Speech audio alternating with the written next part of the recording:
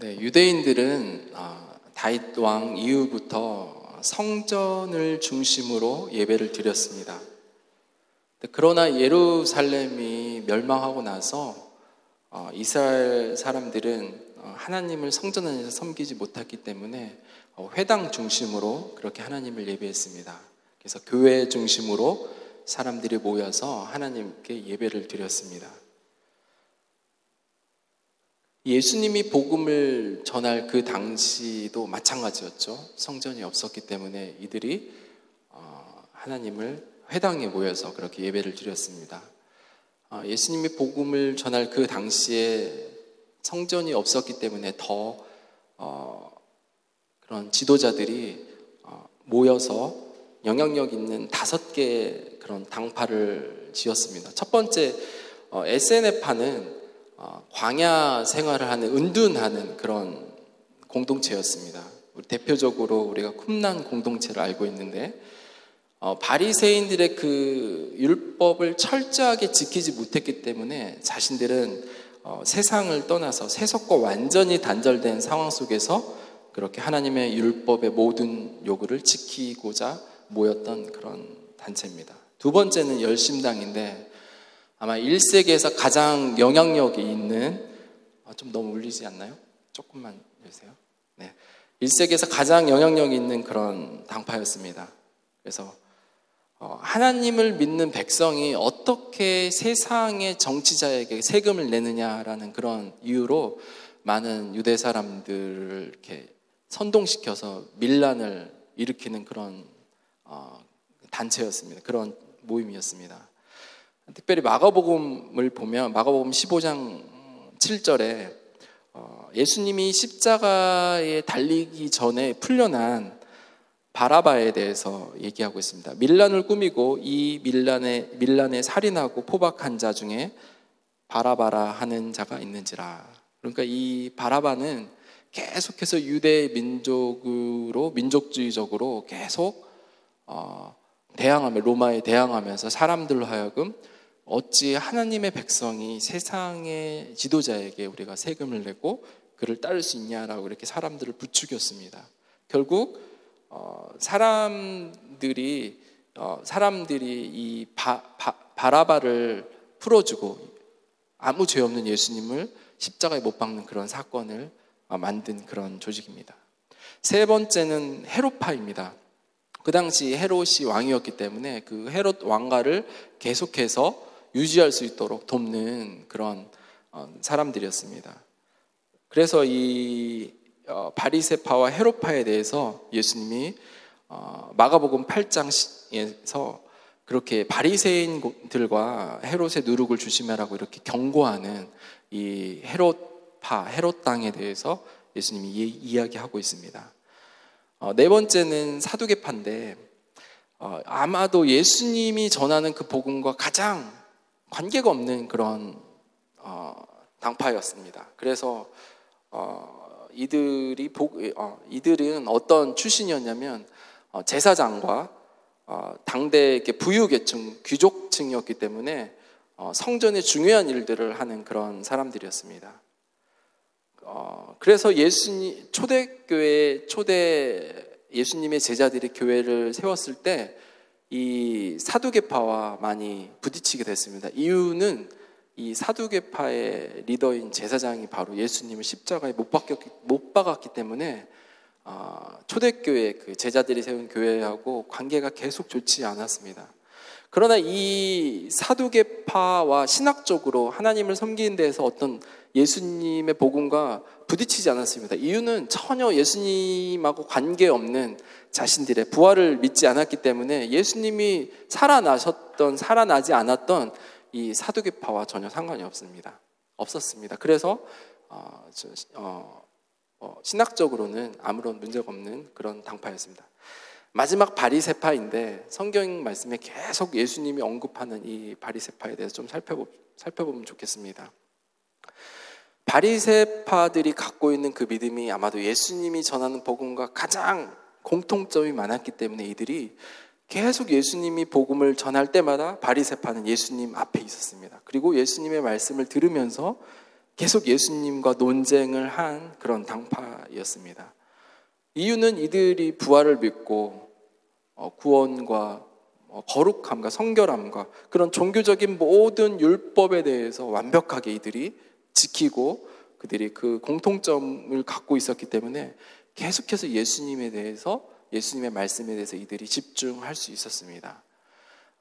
당대 예수님이 복음을 전할 때 가장 훌륭한 지도자가 가말리엘이라는 그런 지도자였는데, 이 지도자 역시 바리새파였습니다. 그래서 이 가말리엘의 수제자가 사도 바울이었죠.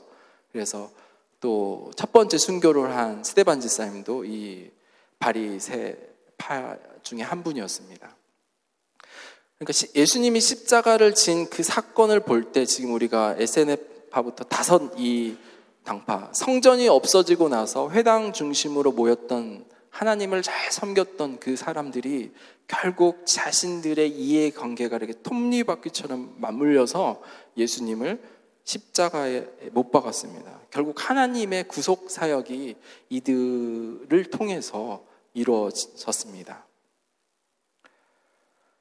바리새인들을 좀 더 살펴보면 바리새인들이 왕성하게 이들이 성장할 수 있었던 배경은 예루살렘이 멸망하고 바로 바벨론의 포로로 끌려갔을 때 그때부터 이 바리새파의 기원이 된 그 사람들이 계속해서 성경을 읽고 성경을 분석하고 연구하고 또 가르치는 일들에 집중하였습니다.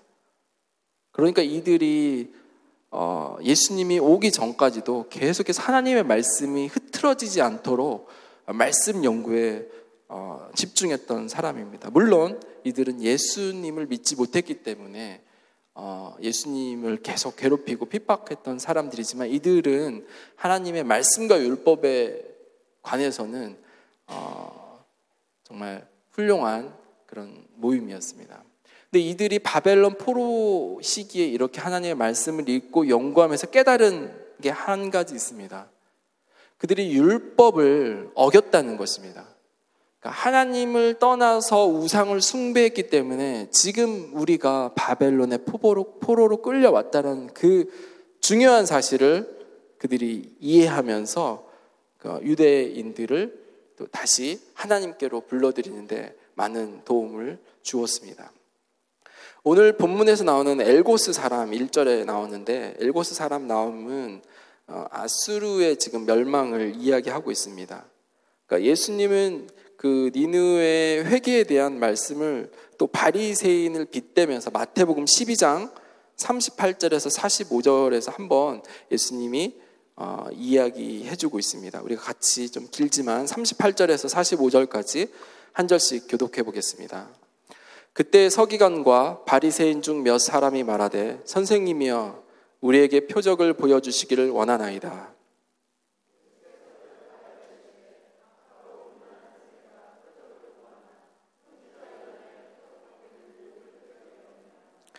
요나가 밤낮 사흘 동안 큰 물고기 뱃속에 있었던 것 같이 인자도 밤낮 사흘 동안 땅속에 있으리라.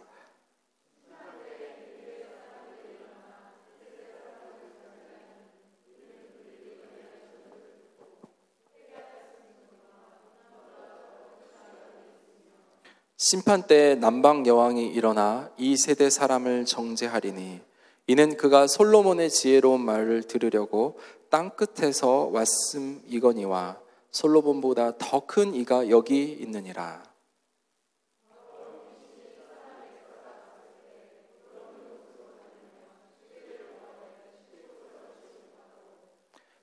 이에 이르되 내가 나온 내 집으로 돌아가리라 하고 와보니 그 집이 비고 청소되어 수리되었거늘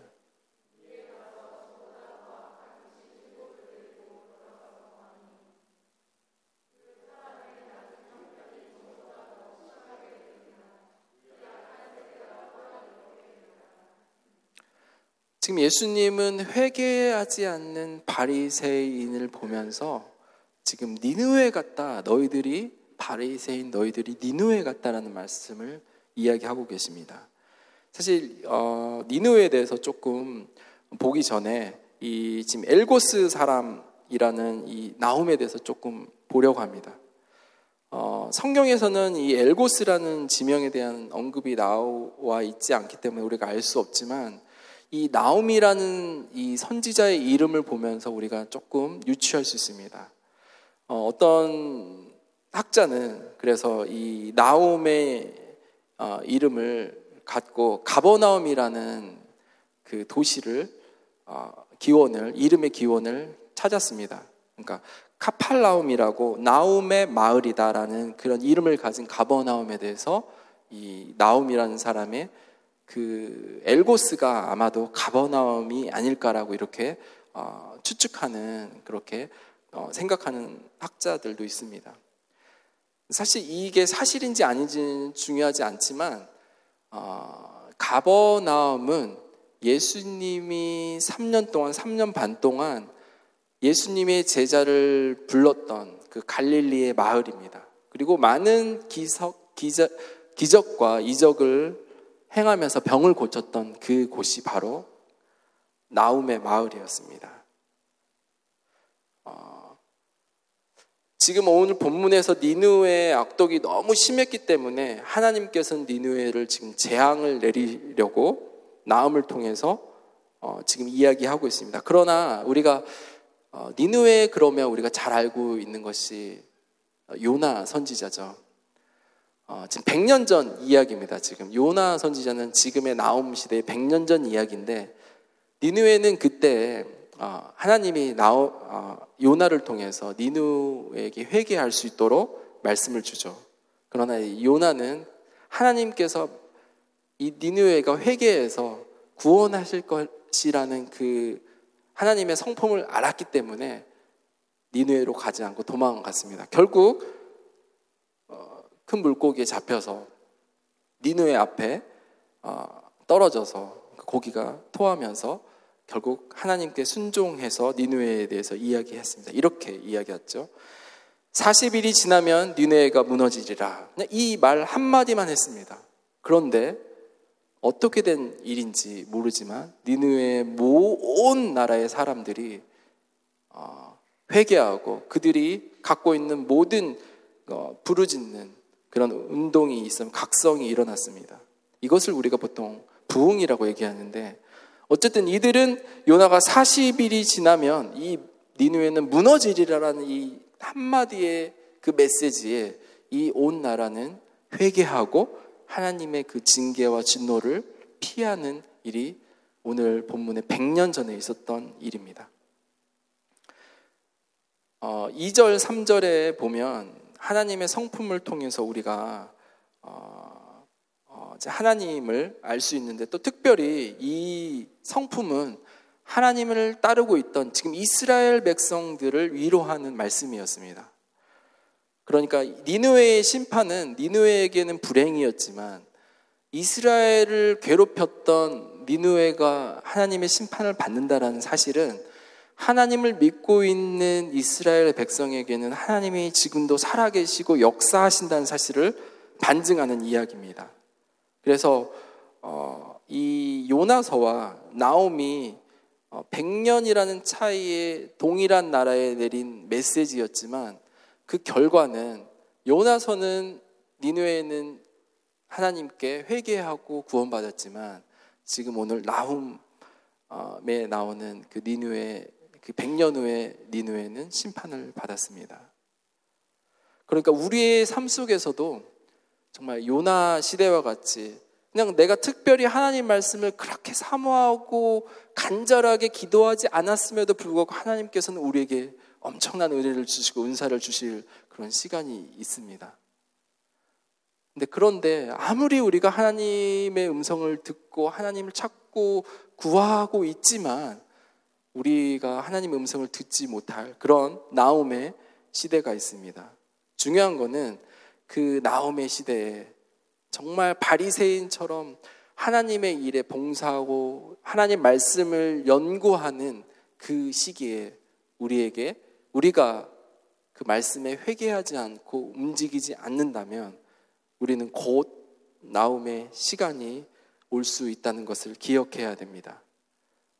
그러니까 하나님이 선하시다면 언제 우리가 죄를 지었고 더 이상 우리가 넘어올 수 없는 그 죄를 지었을지라도 우리는 회개할 수 있는 그런 용기가 있습니다. 그러니까 하나님의 성품을 우리가 바로 안다면 그 어떤 죄인도 어떠한 완악한 자들이든 애굽이든 니느웨든 그 어떤 바벨론이 어떤 나라든 주님 앞에서 회개할 수 있다라는 것입니다. 우리 역시도 그렇게 만약에 우리가 하나님이 선하신데 하나님이 선하시기 때문에 심판이 있다라는 것입니다. 죄를 지은 자는 벌을 받아야 되고 우리가 하나님 앞에서 거역하고 하나님의 말씀대로 순종하지 못했으면 우리의 삶 가운데서 어려움이 있는 건 당연한 것입니다.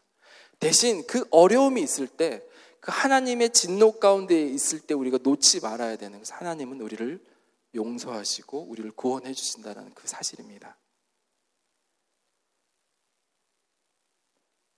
하나님이 심판이 두렵지만 하나님은 요나와 같이 40일 후에 멸망한다고 얘기할 때 우리가 하나님의 그 심판을 보류하는 그 하나님을 바라보면서 회개하는 저와 여러분이 됐으면 좋겠습니다.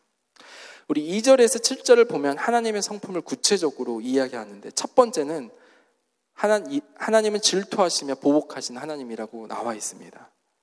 2절 같이 한번 읽어보겠습니다. 시작. 여호와는 질투하시며 보복하시는 하나님이시니라. 여호와는 보복하시며 진노하시되 자기를 거스르는 자에게 여호와는 보복하시며 자기를 대적하는 자에게 진노를 품으시며. 사실 이 말씀은 십계명에서도 이미 출애굽기에서도 하나님이 이미 말씀해 주셨습니다. 하나님은 여호와는 질투하신 하나님이라 이렇게 나오고 있습니다. 그러니까 우리가 과거에 그 어떠한 은혜를 입었던 어떠한 열심을 내면서 하나님을 섬기고 교회를 섬기던 그거와 상관이 없습니다. 우리가 하나님 앞에서 죄를 지었을 때는 우리가 바로 회개해야 될 때입니다. 사실 하나님이 우리를 구원할 수 있는 유일한 방법을 바로 예수님이 십자가에 달려 있으실 때 그때 하나님의 모든 것을 다 하나님의 진노를 사실 부어버렸습니다. 그렇기 때문에 예수님을 의지하면서 그 십자가의 피를 의지하면서 우리가 회개한다면 하나님은 우리를 구원하신다라는 것입니다. 사실 여기 지금 질투한다는 하나님을 우리가 하나님이 다른 사람이 잘 되는 것, 다른 사람의 어떤 행복을 시기하는 그런 하나님의 성품이 아니라 아내에 대한 남편의 그 질투라고 생각하시면 됩니다. 자신의 아내를 자기의 뼈 중에 뼈, 살 중에 살인 그 아내를 사랑하는 마음으로 지금 내 아내의 모든 것들을 지키면서 갖고 있는 사랑의 그 마음을 지금 질투라고 지금 표현했습니다. 저와 여러분, 우리 교회는 하나님이 계속 질투하시면서 이 교회가 하나님의 말씀대로 살아갈 때까지 하나님은 계속 그것에 관심을 갖고 우리의 모든 삶을 지켜보신다는 하나님의 그 성품이 첫 번째가 질투와 보복하신 하나님입니다. 우리 두 번째는 6절인데요. 하나님은 진노하실 때 무섭게 진노하시는 분입니다. 우리 6절을 같이 한번 볼까요? 제가 읽겠습니다. 누가 능히 그의 분노 앞에 서며 누가 능히 그의 진노를 감당하랴. 그의 진노가 불처럼 쏟아지리니 그로 말미암아 바위들이 깨지는도다. 지금 니느웨에 포악하고 이 악독한 그 상황을 하나님의 백성의 그 기도와 주변에 있는 국가의 모든 나라들이 지금 울부짖음을 하나님이 들으셨습니다. 이들이 오만하고 건방지게 하나님에게 허락하신 그 시간보다도 더 많이 사람들을 괴롭히고 잔혹한 모든 행위에 대해서 하나님이 지금 징계를 내리셨습니다. 그래서 지금 니느웨에 의해서 억눌리고 갇힌 그 영혼들의 그 부르짖음을 들으면서 지금 결코 하나님이 그 진노를 무섭게 지금 내리는 하나님 볼 수 있습니다. 노아 시대도 마찬가지 그런 일이 있었죠. 홍수로 세상의 모든 사람들과 모든 동물들, 하나님이 창조하신 모든 것들을 그냥 단 한 번의 그 진노로 심판하셨습니다. 소돔과 고모라도 마찬가지죠. 불덩어리가 떨어져서 한 명도 남지 않는, 뒤를 돌아본 그 아브라함의 조카의 아내도 소금 기둥으로 만들어버린 하나님의 그 분노를 아무도 막을 수 없습니다. 그래서 우리가 아무리 주님 앞에서 세워놓은 모든 것이 있을지라도 이 하나님의 진노와 분노 앞에서는, 그 심판 앞에서는 어떤 것도 유보할 수 없고 회복시킬 수 없고 구원할 수 없는 것입니다. 이 좀 두 가지가 하나님의 좀 무서운 성품이었다면, 나머지 좀 세 가지는 하나님이 우리에게 기쁨을 주시고 지금 이스라엘 백성들을 위로하는 그런 성품이 나옵니다. 3절에 나오는데요, 하나님은 노하는 것을 더디하시는 분이십니다. 성경에 출애굽기, 민수기 그런 말씀에서 하나님은 노하기를 더디하신다라고 하나님 성품에서 계속 얘기하는데, 예레미야서를 보면 하나님의 심판을 받아야 되는 이스라엘 백성의 예레미야의 그 기도를 통해서 하나님이 잠시 유보하는 그런 그 기도를 또 들어주시는, 오래 또 참아주시는 그런 하나님의 성품을 우리가 볼 수 있습니다. 그래서 노아의 방주 때도 하나님이 기다리고 무드셀라가 죽기 전까지, 또 노아가 방주를 지을 때까지 그렇게 사람들에게 심판을 기다리시고 구원받을 수 있는 기회를 계속 줬던 그 하나님을 또 우리가 바라볼 수 있습니다. 또 네 번째 3절에 나오는 하나님은 권능이 크십니다. 3절을 한번 같이 읽어볼까요? 시작. 여호와의 길은 회오리 바람과 광풍에 있고 구름은 그의 발에 티끌이로다. 사실 니느웨가 망한다라는 그 사실은 그 당시에 니느웨에 있었던 그 백성들이 이해할 수 없는 그 나움의 메시지였습니다. 그 니느웨 성의 성벽의 높이는 26m였고요. 그 벽의 폭은 한 전차가 3개 정도로 이렇게 지나갈 수 있는 큰 벽이었습니다. 그러니까 그 벽을 물리적으로는 부술 수도 없고, 그 물리적으로 그 벽을 뚫고 갈 수 있다는 건 불가능합니다. 게다가 이 니느웨 성 주변에는 강이 흐르고 티그리스 강이 흐르고 있었기 때문에 그 강의 넓이도 24m, 그리고 깊이도 15m였기 때문에 어떠한 방법으로든 이 철옹성 같은 이 니느웨 성을 점령할 수 없었고, 그렇기 때문에 그 당대에는 이 성이 무너지리라고 아무도 생각하지 못했습니다. 마치 노아의 때와 같이요.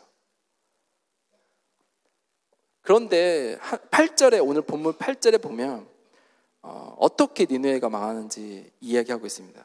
그가 범람하는 물로 그곳을 전멸하시고 자기 대적을 흑암으로 쫓아내시니라. 이 바벨론 연합군이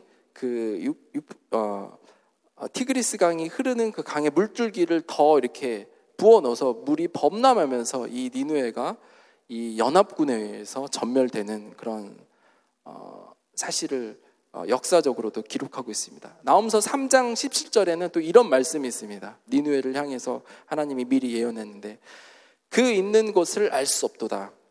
그래서 사실 지금 이 니느웨라는 이 아시리아라는 나라는 1845년에 발굴되기 이전에 지금 2000년이 넘는 이 시간 동안 이 도시는 아무도 한 번도 그 나라가 다시 그 땅에 있었는지 몰랐던 그런 일들이 일어났습니다. 그러니까 2000년 동안 아무도 알 수 없는 그런 도시로 변해버렸습니다. 그래서 우리 인생에 결코 무너지지 않을 그런 재정, 결코 바뀌지 않을 우리 삶에 놓아놓은 성공, 그 모든 것도 하나님의 심판 앞에 우리가 그것들을 버텨낼 수 없다는 것을 기억해야 됩니다. 하나님은 전능하신 하나님이십니다. 이제 마지막으로 7절 말씀을 같이 한번 읽어볼까요? 하나님이 선하신다는 것을 말씀하는데, 시작. 여호와는 선하시며 환난 날에 산성이시라. 그는 자기에게 피하는 자들을 아시느니라. 이 하나님이 선하시다는 그 사실을 붙들고 있는 것이 바로 꺼지지 않는 그 하나님의 은혜를 붙드는 것인데, 우리가 제2의 요나같이 그 심판받을 하나님의 말씀 앞에서 하나님을 멀리 가버린 그 영혼과 그곳에 하나님의 메시지를 전할 때, 만약 우리가 하나님이 선하시고 여러분들이 회개하면 하나님이 구원해 주실 것이라는 그 확신이 없다면 우리는 그 메시지를 전할 수 없습니다. 그래서 하나님이 우리가 회개할 때, 우리가 주님께 돌이켰을 때 하나님이 선하시게 우리의 삶을 인도해 주시고, 또 우리가 그 복음을 전할 때, 우리가 요나와 같이 복음을 들고 갔을 때 그 어떤 어려움도 하나님이 우리의 산성이 되어 주신다는 그 사실을 갖고 있어야 됩니다. 그러니까 요나도 나움도 사실 하나님이 니느웨를 사랑한다는 그 사실을 알고 있었고, 하나님이 선하시다는 그 사실을 알고 있었습니다. 그래서 세상의 그 어떤 죄인도 하나님의 은혜가, 그 꺼지지 않는 그 은혜가 있을 때 그 영혼의 입술로 하나님께 회개만 한다면 주님께서는 다시 돌아온 탕자같이 그 영혼들을, 그 나라를 구원하시는 것입니다. 제가 최근에 집들에 이렇게 농사를 지고 있는데요. 그 농사를 짓기 위해서 모종을 조금 많이 샀습니다. 많이 사가지고 그 땅을 모종을 심으려고. 근데 모종을 좀 너무 많이 사가지고 그 땅이 좀 부족해졌습니다. 그래서 제가 농사를 지었던 좀 자그마한 영역이 있는데, 그 다른 돌로 이렇게 풀들이 그러니까 잡초가 자라나지 않게 돌들을 다 깔아놓은 땅이 있는데, 그 땅도 돌을 제가 걷어내서 모종을 좀 심어보겠다, 씨를 좀 심어보려고 제가 이렇게 애를 썼습니다. 근데 일주일 동안 그 돌을 걷어내는데 거의 흙반 돌반인 거예요. 그래서 이 땅을 전혀 쓸 수 없다고 제가 생각해서 사실 되게 포기하고, 처음에는 옥토를 만들겠다고 일주일 동안 정말 몇 시간을, 하루에 몇 시간씩 이렇게 할애하면서 계속 했지만 결국 제가 그 땅을 포기할 수밖에 없었습니다. 그런데 이제 모종이 막 좀 점점 자라나서 이 모종에게 계속 물을 주는 게 너무 번거로운 거예요. 모종에게 물을 줘야 되고, 또 더 빨리 자랄 수 있을 것 같은데 계속 이 모종 화분에 있기 때문에 제가 할 수 없이 그냥 마음에 내키지 않았지만 그냥 좀 약간 돌이 있지만 그 땅에 모종을 심었습니다. 사실 제가 이게 돌밭을 이렇게 막 갈아내면서 했던 작업이, 처음에는 이렇게 돌을 이렇게 예쁘게 모아가지고 제가 삽에, 딱 큰 삽에 모아서 이렇게 잘 날렸습니다. 다른 곳에 돌로 이렇게 하려고. 근데 파도 돌만 나와가지고 나중에는 그냥 돌을 던졌습니다. 이렇게 돌에 흙이 묻어 있는 걸 그냥 던져버리고, 그냥 보지도 않고 그냥 뒤쪽 편으로 그냥 던져버렸습니다. 근데 신기하게 한 1주인가 2주인가 지났을 때부터 제가 버렸던 그 돌 사이에 묻어있던 그 작년에 농사하고 떨어졌던 그 씨앗들에 묻어있던 그 씨앗들이 새순을 가지고 이렇게 자란 거예요. 저는 전혀 기대하지 못했는데 그 돌을 던졌는데 그 돌에 붙어있던 약간의 흙과 그 씨앗들이 새로 새순을 내렸습니다. 제가 계속 옥토로 만들려고 했던 그 땅은 옥토가 되지 못했지만, 또 게다가 제가 보지도 않고 버렸던 그 돌 가운데서 하나님께서는 또 새로운 순을 주는 걸 보고 제가 좀 깨달은 게 있습니다. 그러니까 하나님을 잘 섬기던 바울도 어떻게든지 하나님을 잘 섬겨야 하기 때문에 지금 이단과 같은 그리스도를 추종하는 그 백성들을 잡아 죽이고 그들을 계속 잡는 데 열심을 냈었던 그 바울을 하나님께서 돌밭에 있는 씨앗같이 하나님이 꽃을 피우면서 하나님의 역사로, 하나님의 사람을 전도자로 그렇게 세우셨습니다. 그 바리또 세파였던 그 스데반 지사님도 첫 번째 주님을 위해서 목숨을 그렇게 드렸던 그런 순교자로 하나님 삼아 주셨습니다. 우리도 지금 돌밭과 같은 혹시 그런 영혼들이 있습니까? 여러분의 기도 중에 도저히 아무리 내가 노력해도, 아무리 그 돌을 걷어내려고 해도, 아무리 설득해도, 아무리 내가 사랑으로 그 영혼을 대해도 바뀌지 않을 것 같은 그 돌박 같은 그런 영혼이 여러분 안에 있습니까? 이미 기도를 멈춰버린 지 오래가 된 혹시 그런 영혼들이 있습니까? 꺼지지 않은 그 하나님의 은혜가 지금 여러분 안에 있다면 여러분은 다시 그 심판 중에도 마음을 바꾸시는 그 하나님께 그 영혼들을 올려드릴 수 있다고 생각합니다. 우리가 아무리 땅을 갈고 아무리 돌을 걷어낸다고 해도 그 땅이 옥토가 되는 것이 아니라 내가 부족하고 지금 복음을 전하는 내 자신이 하나님 앞에 부끄럽고 하나님 앞에 설 수 없는 우리지만 우리에게 말씀을 주셨을 때 하나님이 어떤 분이신지, 하나님이 어떤 분이신지를 선하시고 그 참으시는 그 하나님의 성품을 붙들고 우리가 전했을 때 요나와 같이 우리가 전혀 예상하지 못한 그 영혼들이 구원받고 회복되는 그 일들이 우리 삶 속에 있을 것입니다. 믿으십니까? 정말 우리에게 저 돌박 같은 영혼들이 주어집니다. 정말 저 영혼만 아니면 우리가 하나님 섬기는데 내가 굳이 힘들지 않을 또 그런 영혼들을 또 하나님 붙여주셨다면 여러분들이 하나님께 기도할 때 돌밭이지만 그 돌밭을 통해서 또 그 바리새파 정말 하나님을 그렇게 괴롭혔던 예수님을 괴롭혔던 그 사람을 통해서 하실 그 일들을 우리가 또 기대해야 할 수 있습니다. 우리에게 또 괴롭혔던 니느웨 같은 그런 영혼들이 있죠. 직장과 주변에 정말 내가 무슨 잘못한 게 없는데도 불구하고 계속해서 나를 괴롭히고 나를 하나님을 섬기지 못하도록 하는 그런 가족들, 그런 사람들이 있다면 여러분은 요나와 같이 도망가실 것입니까? 아니면 하나님의 그 선하신 성품을 붙들고 다시 기도하면서 나가시겠습니까? 진노 중에도 참으시는 그런 아직도 꺼지지 않는 은혜를 붙든다면 또 오늘도 저와 여러분은 돌박 같은 영혼으로 나갈 수 있을 것이라고 믿습니다. 아멘. 우리 함께 우리가 생각나는 그런 돌밭, 정말 우리가 하나님 앞에서 열심을 냈지만 우리는 정말 바리새인밖에 되지 못했던 그런 열심들, 정작 하나님을 위한다면서 그리스도인들을 핍박하는, 정말 잘 믿는 교회를 어렵게 하는 그런 우리의 그런 부분이 있었다면 이 시간 우리가 회개한다면 하나님은 또 언제 우리의 그 모든 삶을 그런 영혼들을 구원하실 것입니다. 같이 기도합시다.